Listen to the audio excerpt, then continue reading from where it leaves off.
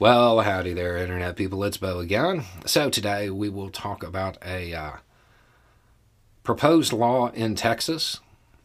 We will talk about likelihoods if it becomes law.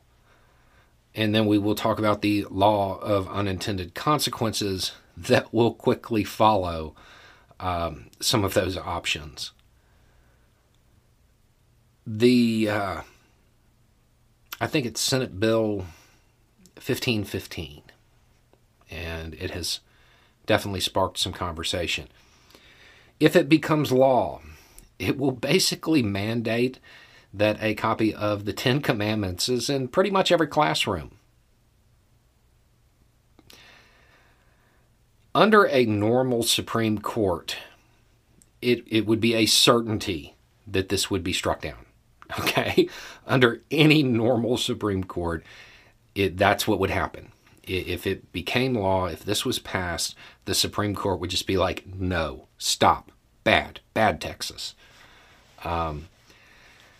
The fact that the first commandment, you can't have any gods before me, that thing, that definitely runs afoul of the whole, exercise and establishment thing.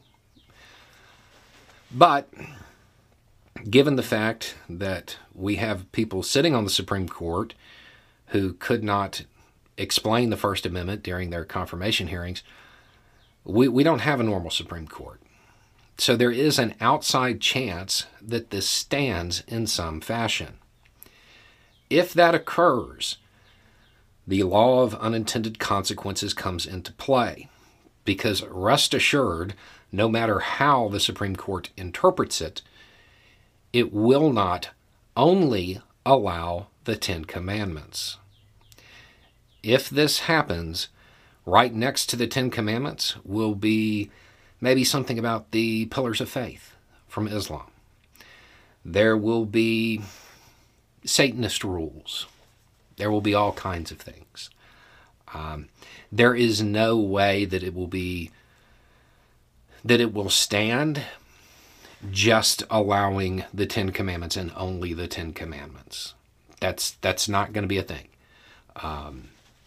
Even with this Supreme Court, that's just ridiculously unlikely. I would almost say impossible.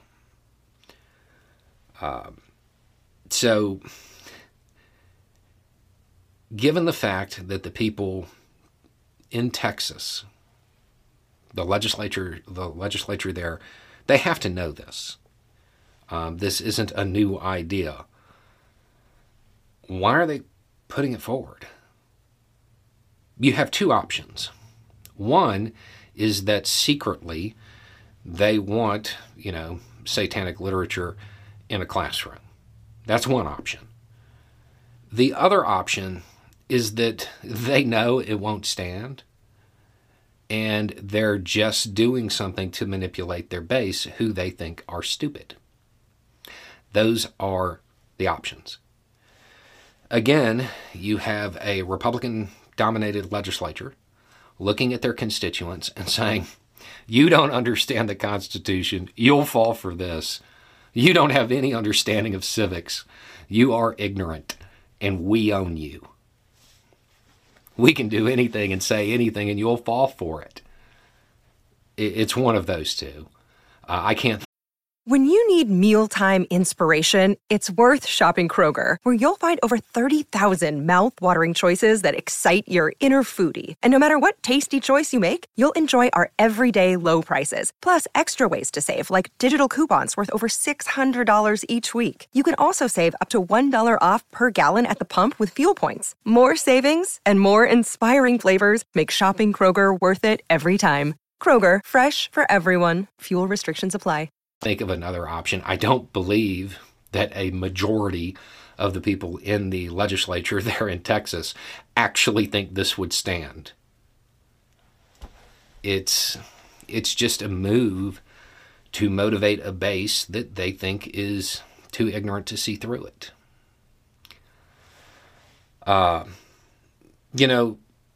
There's actually a part of me that's like, you know what? Do it.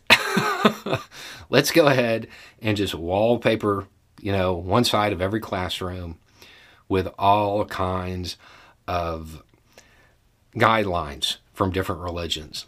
Let's see how it plays out. I don't think the Supreme Court is actually going to do that. I think in all likelihood this will be struck down, even under this Supreme Court. Because it is this Supreme Court, you do have to entertain the other options, but I don't see this actually going anywhere. So your most likely answer as to the motivation behind it, it's just to trick, the ignorant people of Texas that don't know no better. That's what the legislature there is trying to do. Anyway, it's just a thought. Y'all have a good day.